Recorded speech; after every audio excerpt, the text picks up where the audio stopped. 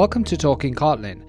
On this episode, I'm sitting down with two gentlemen from Meshcloud discussing server-side development and microservices with Kotlin. Welcome to the show, guys. Yeah, welcome. Hello. Thank you for having us. Oh, thank you for coming on. Would you like to, because there are three of us now, if you want to introduce yourselves, one of you go first? Yeah, sure. So I'll start. My name is Johannes Rudolf. I'm from Germany, as is Stefan, who's sitting in with me. We're both from Meshcloud, running the technical team there. And Meshcloud is a cloud computing provider with the idea at the core that we use technology that's based on open source. Because we kind of recognize that in the market, especially in Germany, there's a huge demand for using cloud platforms that are trustworthy. And many companies also want to use these cloud technologies in a private setting. And we develop technology to manage multiple private and public clouds together. So we run OpenStack and Cloud Foundry and also Kubernetes for our customers. And at the same time, we also have a public cloud offering with these services. And our tools allow customers to kind of manage all of these things like from a single pane of glass. And so that's me. Stefan. Yeah, hello. I'm Stefan Tom. I'm also from Germany, and I'm working at Meshcloud since August this year. And I am the lead developer of the backend of our software, and have been learning Kotlin here at Meshcloud. Nice. And it's interesting that you bring up this topic of private clouds. Is there a lot of demand now in terms of private clouds? I think especially, Germany might be, or Europe in general, might be a very sensitive market when it comes to cloud computing. There's lots of issues with privacy, and also many companies are, they have their company secrets. One of Germany's largest industrial companies that's in the top 30, one of top 30 companies that are also listed at the stock exchange is our customer, and they have sensitive workloads. And they want to run them in the private cloud, which is based on Cloud Foundry and OpenStack.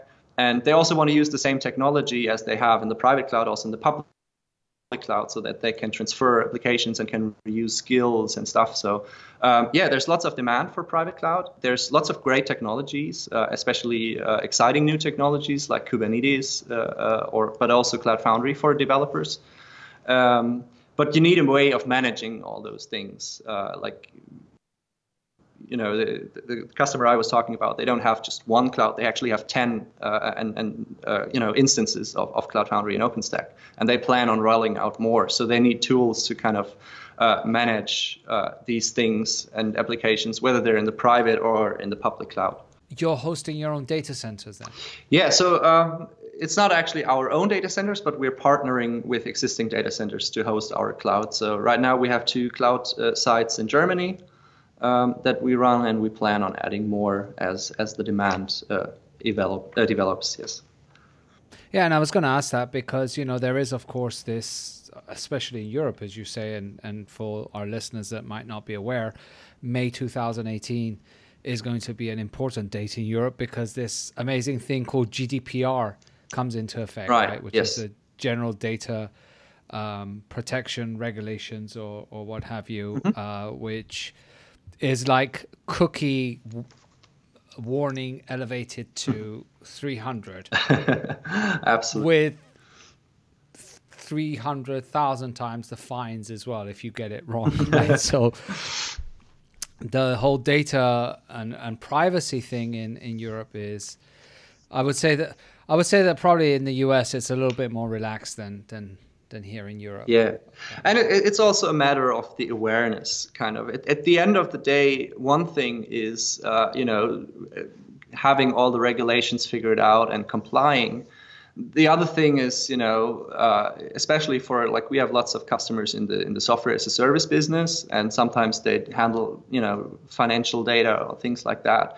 It's also a bit about trust, with your customers. And if you say, oh, we're hosted in Ireland, at a US provider, that doesn't go down well with every kind of customer. So there's also this kind of like feeling thing to it, which is not 100%, everything that's on paper, on legal paper, but it's also, about being sure that your data is safe. Perception, essentially. Right. Yeah. And you said that you're running all of this with OpenStack and other technologies, right? Right.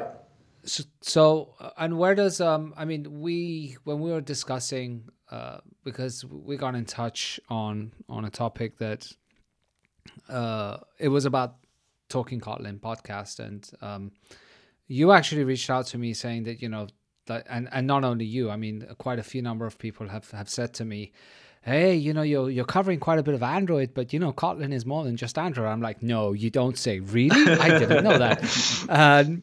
And so when you said that, hey, we're doing some stuff with server side, I'm like, awesome. We need to chat, right? We need to do this. We need to do this podcast. So tell me where Kotlin is fitting in here. Yeah, so the first few products, so MeshCloud is still fairly young. We've been working on the product for like 1.5 years now.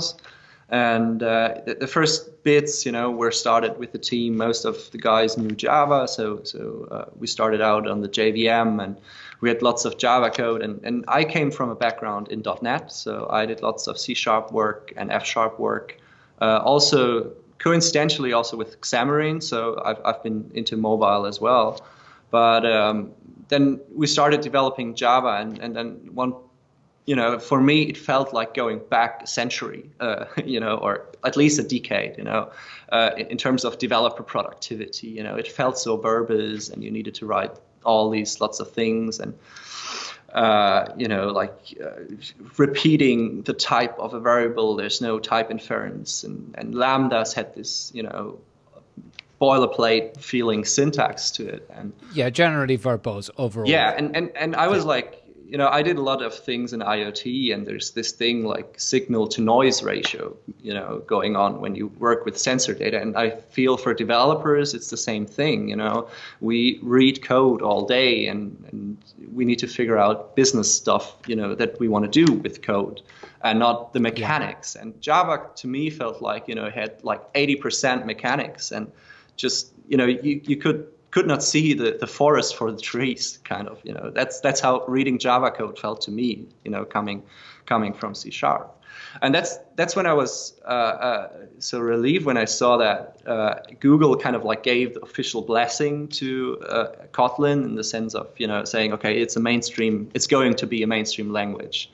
And that's when I decided, okay, so we got to try this out. And it kind of really reminded me of the times when in .NET they started, adding all these new capabilities to F#, and kind of like Kotlin was to Java to a certain extent similar to what F# was to C# back in the days. C# also evolved, of course, and integrated lots of these aspects. But I saw that Kotlin had all these multi-paradigm things that I loved about C#, and it had a much cleaner syntax.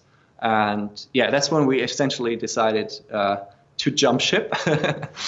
And nowadays we have like 70% Kotlin, and we're moving slowly but steadily away from Java, and trying to have 0 lines of Java by the end of next quarter. So that's nice. And you said that so you made the jump after Google I/O.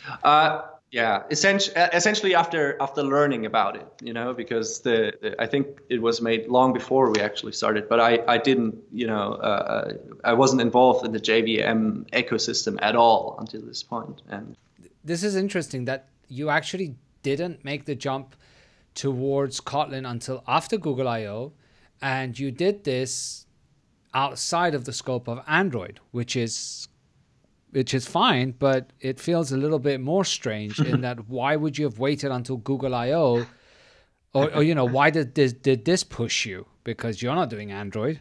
Yeah, well, it was kind of I knew, or I've heard about Kotlin, that it exists, but I didn't quite know what it is. And just hearing about all the buzz that was going on after the Google announcement made me look at it for the first time. I knew Scala actually from university, so I knew that there's and I heard about Groovy and that there's all these different languages for the JVM, but Scala felt a bit far out there, in terms of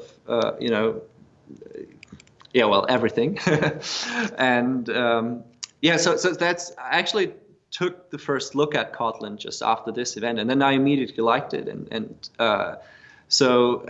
looked for a way to try it out essentially, and that was very easy as well. I've heard many episodes of the Talking Kotlin podcast, and we did the same thing as everyone else. It seems we started with tests, so. We were using the Spectrum framework for doing tests. It's essentially a Yasmin style, BDD inspired testing style that it enables. So you have like describe and it blocks, and you can nest them, and you get very well readable specs. And it's especially useful for like end-to-end testing, which we do a lot of. Because you can also describe what's happening and the context setup like in a human readable string, and then do all your work in a block. And Kotlin really helped us reduce a lot of boilerplate in these kind of tests. We were always running into the 100 characters line limit, that we set ourselves. With Java and with Kotlin, it was like very easy to fit in, and also the block syntax that it has matches really well with the Spectrum suite, because you get like this easily readable layout of all the different nested blocks of code using the Kotlin, the trailing block function call syntax, where it doesn't go into the parenthesis of the function application. Yeah. And I actually, when you mentioned Spectrum, you hadn't heard of Kotlin until Google I/O, which kind of invalidates the past 5 years of my life, but thank you, no worries. But I hadn't heard of Spectrum, and I was kind of surprised about it, because I don't know if you've actually heard of Spek, S-P-E-K. Yeah, with K, yes. Yeah, so I started that a few years ago, and now a couple of other folks are mostly active on it, and it does feel kind of similar. Yeah. And I was just trying to figure out how far back this Spectrum project goes. So we already had Spectrum with Java, obviously.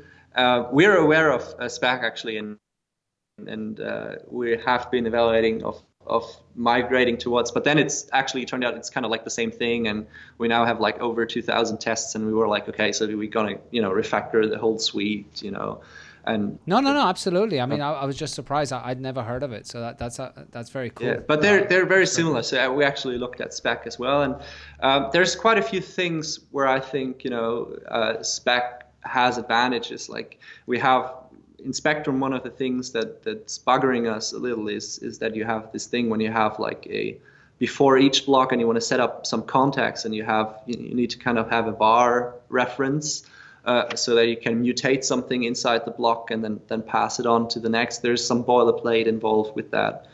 I don't know if we can get around it with Spec, but that's one of our motivations of maybe revisiting that in the future. Sure. Yeah. So you started out with the tests, and so now you said that you've got what percentage of your code which is Kotlin? Yeah, about 70%. We have it running in our Concourse pipeline. We have a code stats thing running, so it reminds us how that we want to get rid of Java and how much there's left. I think at this point it's some 10th.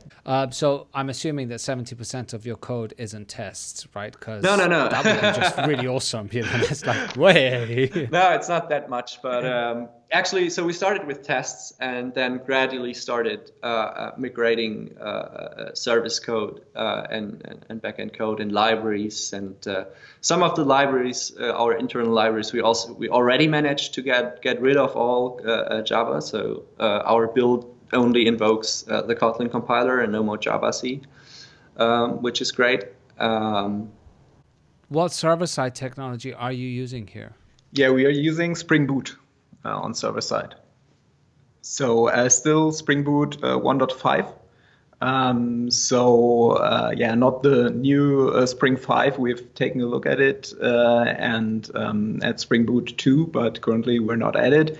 But it's also pretty cool to use Kotlin with Spring Boot 1.5. There are just a few things you have to know that you have to handle correctly, but then it works really smooth. So, you know, a lot of our listeners have heard of Spring, and many people do use it. But just for clarity, can you explain the difference between Spring and Spring Boot? The difference between Spring and Spring Boot. Spring Boot is a bit of a bootstrapping tool around Spring. So it helps you to configure Spring as you want it. So, for example, there are different frameworks within the Spring framework, like Spring Security or something like that. And it's always pretty difficult to set this up correctly. And with Spring Boot, you have different Spring Boot starter packages in Gradle or Maven that help you to auto-configure your application. And you can get a Spring Boot application up running really quickly. Yeah, and this was added on after Spring, right? I mean, it was kind of added on as a exactly for the reason you're mentioning, right? That it was just too difficult sometimes to get up and running. So let's try and make it simpler. Yes, exactly. Right. So I always wonder, like, why do they do this then with the versioning? Like, because now you say, you know, we're using Spring 4 with Spring Boot 1.5. We're not using Spring 5 with Spring Boot 2.0. Yeah, it's completely puzzling. And then there's all the different sub-projects. We're also heavily invested in Spring Data REST. So we're trying to build a proper REST API with hypermedia and all these things. And there's this project called, is it Spring Data or Spring REST? Yeah, Spring Data, and there is Spring REST, and then there's the integration of Spring Data with Spring Data REST that also uses HeyDOAs, So we should have actually a kind of like a certification program just to figure out the versionings of software. But in the end, when you use a Spring Boot application, you don't have to worry about the versioning so much because, when you set up a simple Spring or just a Spring application and then you want to add the different libraries and so on, you have to know about the compatibility between all those different frameworks that you're using. And with Spring Boot, you just use the starter and they have also dependency management. So you only get the other dependencies that interact well with all the other ones. So it's kind of like a blessed versions. So in the end, you just have to know about the Spring Boot version, and then which different Spring versions in the background are used shouldn't matter to you because Spring Boot hides this all for you. Yeah. And if you ever run the Gradle dependencies on your build, it's like. It was kind of funny because my first thing at Meshcloud that I started with was with our front-end application, which is an Angular app. And, there's all the back-end guys, they constantly, they make jokes of the front-end guys that they have like a library for, I don't know, doing a string starts with search or something, or pad left was the kind of... left pad. Or left pad. Yeah, that was it. And they say all these node projects have like thousands of dependencies. And if you look at a Spring project, I was like, it's the same, isn't it? Anyway, so... So, and coming back to the versioning, you're using Spring 4, and you said that obviously it doesn't have some of those niceties that were added with Spring 5 in terms of first-class support for Kotlin. So where are the main pitfalls there? I'm not sure what will be solved with Spring 5 and the native Kotlin support they have, but the first thing that strikes you is that all classes are final by default in Kotlin, and Spring uses this proxy approach. And so they create a proxy for every Spring component, and therefore all your classes have to be open. So we started implementing it by adding the open keyword to all classes and methods. But there is also a great plugin for Gradle and Maven that supports you in that and makes all the Spring components open by default. So I think that is the first thing that strikes you when you want to develop a Spring application with Kotlin. But that works for both version 4 and 5, right? Yeah, I think so. Not sure whether there is even another approach for Spring 5, but I think not, because the proxies will still be there. So this is one of the main things. And the great thing is IntelliJ assists you with that. It detects that you're actually using the plugin. And if you have like a redundant open modifier on a method in Kotlin, it will tell you that it's now redundant because you're using the plugin. And at the same time, if you have something like from the initializer, you're calling a now open by default method, it will warn you and tell you, okay, you're doing, this dreaded never call a virtual function from a constructor thing. And so that's actually very great doing that with the IntelliJ support. Stefan, your background is Java, or is it C# as well? No, it's Java. I've been a Java developer for more than 10 years now. I've always taken a look at different programming languages. I also had a look at Scala in the past, but well, it was just all that extremely functional stuff and all the possibilities you have there. It was just the learning curve was just too high for me to invest all that time to learn it. And that was also the fascinating thing when I came here to Meshcloud. And from the first day on, I was reading Kotlin code. Back then, we were just at about 20 or 30% Kotlin, I think. I was able to understand everything immediately. Perhaps some of the constructs, like the Elvis operator or stuff like that, I had to get familiar with. But besides that, it was, for a Java developer, extremely easy to understand and also to write Kotlin code. I wonder how things will be in a couple of years when more and more people start doing what you would call idiomatic Kotlin, or maybe moving a little bit more to functions, like, not focusing so much around all of the additional, how could you say, ceremony that you have to create sometimes with classes that are essentially kind of, they're not providing value on top of the behavior that you're trying to get at. Right? Yeah.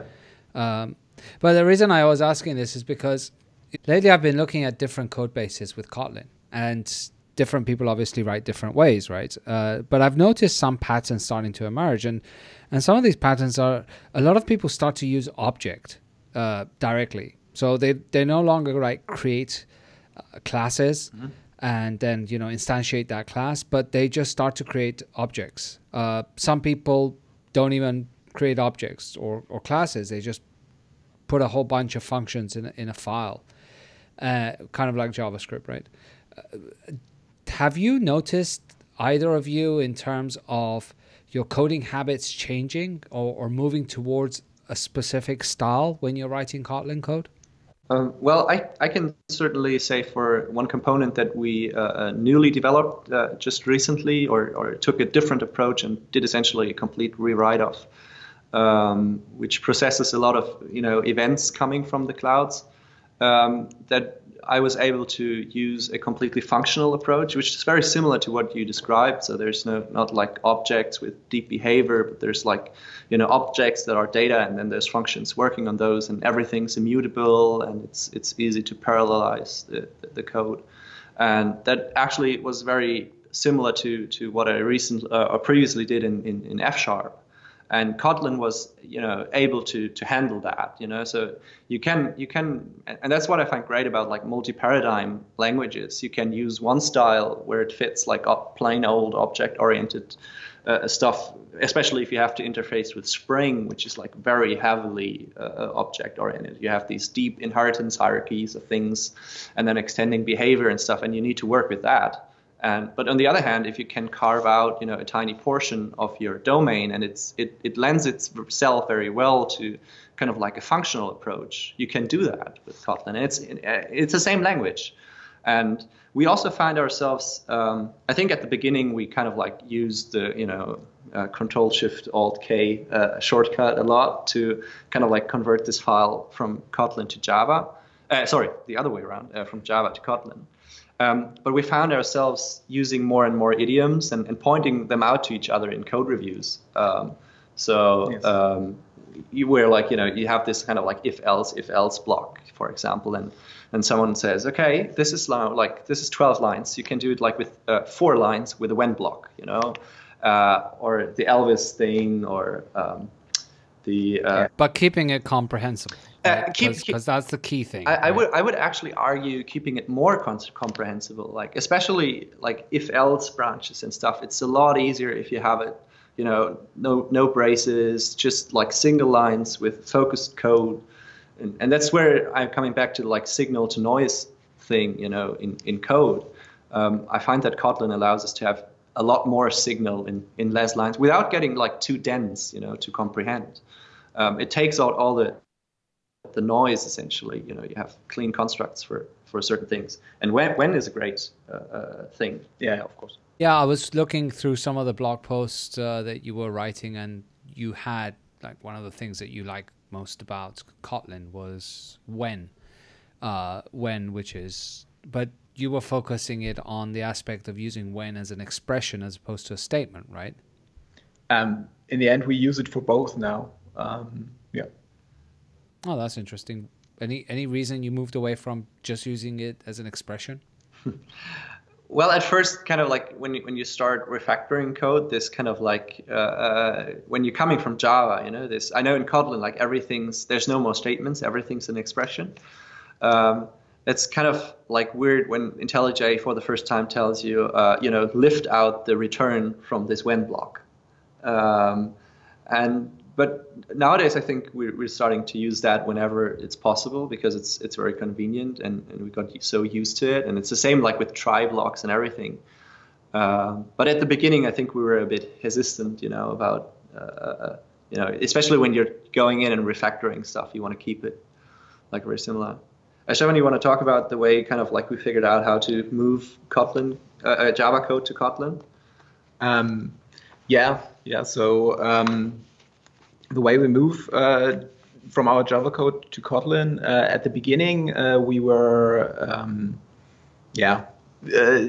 always working on our features, and then we had just decided, okay, now we're at Java class and we want to convert it, and then it was sometimes a bit difficult in the review to see what actually happened. So a better approach here is to go and have a look, or at first do separate commit for converting to Kotlin. And we even later on did it that way, that we created at first a pull request for the classes that we intend to touch with this feature to convert those files to Kotlin, and afterwards do the actual change so we can see what really happens for the feature. And how do you deal with version control there? Because obviously, there's different techniques in terms of this conversion and maintaining the history of the file. What do you do? Basically, we are just renaming the file, or just using the auto conversion by IntelliJ, and it depends on how much it changes. We let Git handle it. So essentially you're doing a rename. You're doing the conversion, which causes a rename, which Git interprets as a rename. So essentially it will keep the history, and then from there you move on forward. Yeah, right? I'm not sure it will work in all cases and track it. It hasn't been a big deal for us. We're in a very fast evolving, we're a startup, right? So we have a very fast evolving code base. So we don't need to track 10 years of history of changes to file just because we don't have it. So, but are you implying that non-startups are really slow? Oh, not that. It's just if you have a code base where you need to go back in time to understand what a previous developer did to that file, well, I think then you have other problems, you know. So we didn't have that. We try to keep our files also very small, you know. We have, you know, have good separation of concerns and things, and that certainly helps. So it hasn't been an issue for us being able to track renames back to Java, for example. And then you have this thing that you mentioned previously, which is kind of monitor in terms of lines of code per programming language. Is that right? Yeah, well, it's actually like low tech at its best. It's a script called, I think, clock.pl, like CLOC for count lines of code. It's a Perl script. It's on GitHub. Someone developed it. It's an open source script. And in Concourse, so we're using Concourse CI, which is a whole topic in itself, I think. That allowed us very easily. We just spun up a Docker container that had this clock.pl file in it, and that just runs over our repository. It's like one line of bash, literally. So that's kind of like a low-tech approach, where we always, like, you know, we continuously every week when we do retrospective, we look at the current status in our build, and we had a little celebration when we crossed the 50% thing, you know, and right. And that started back in, I would guess, around June, right? Yeah. That's when we added the script. So we started migrating to Kotlin previously, but we kind of noticed that it wasn't kind of like clear, and we were also growing the team, so it wasn't kind of like clear what is our policy, you know, around Kotlin. You know, we were always having it like, you know, okay, try to do it in Kotlin, you know, would you please? And then we kind of like made the official stance. Okay, we're going 100% Kotlin, and eliminating Java is kind of like a goal, and with every feature that you work towards, like Boy Scout rule kind of thing, you know, clean up the Java code mess and convert it to Kotlin. And yeah, and looking at your stats right now, and I see that also you have TypeScript. Do you have any plans to maybe start using Kotlin on the front end as opposed to TypeScript? It looks intriguing, I must admit. So we're using Angular and TypeScript in the front end, and it's a fairly large front end application because it talks to all these different cloud APIs. It talks to our microservices backend, and it does a lot. As I mentioned, you know, we're all about integrating all these different technologies and allowing people to easily manage them and have projects that span these technologies. So you can have a project that has like virtual machines and OpenStack, but you have also kind of like microservices deployed to Cloud Foundry, and you have it all managed from a single pane of glass. So the front end really does a lot. I'm not sure if Kotlin would provide us a big benefit in the sense, I think if you have like kind of like this isomorphic code is, I think, the term they use for it. Like you have the same code and data models on the back end as you have on the front end. I think that wouldn't work, or that's not a big deal for us because we're talking a lot to the cloud APIs anyway, and we can't, you know, change them. So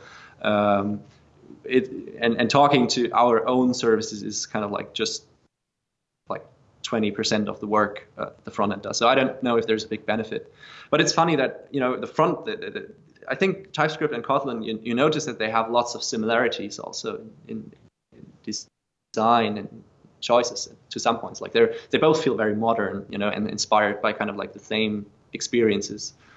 Yeah, I think they're both inspired by the fact that JavaScript we need to destroy. Sure. And one last thing I want to mention is we mentioned we're running Spring Boot and we're running microservices, and we're of course dog feeding our own product. So we're using Cloud Foundry to deploy all our microservices, which is like with Spring Boot.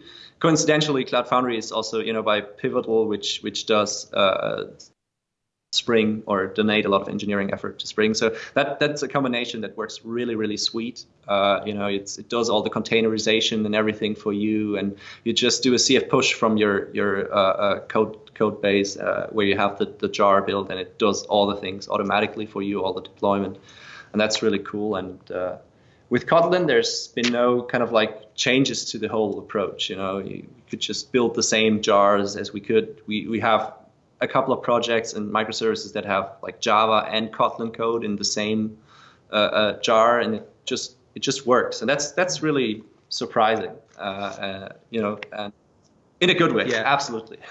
And for me, it wouldn't be a choice. Like it's pretty clear that Kotlin is kind of like superior in every way, or it feels to me at least. And it's so easy to switch to Kotlin. Yeah. You just can convert from class to class, and all you have to do is add the according plugin to Maven or Gradle, and then you can start converting step by step, and that works really smooth. Cool. Well, we're running out of time. It's been really awesome chatting with you guys. Thank you for having us. Yeah, thank you.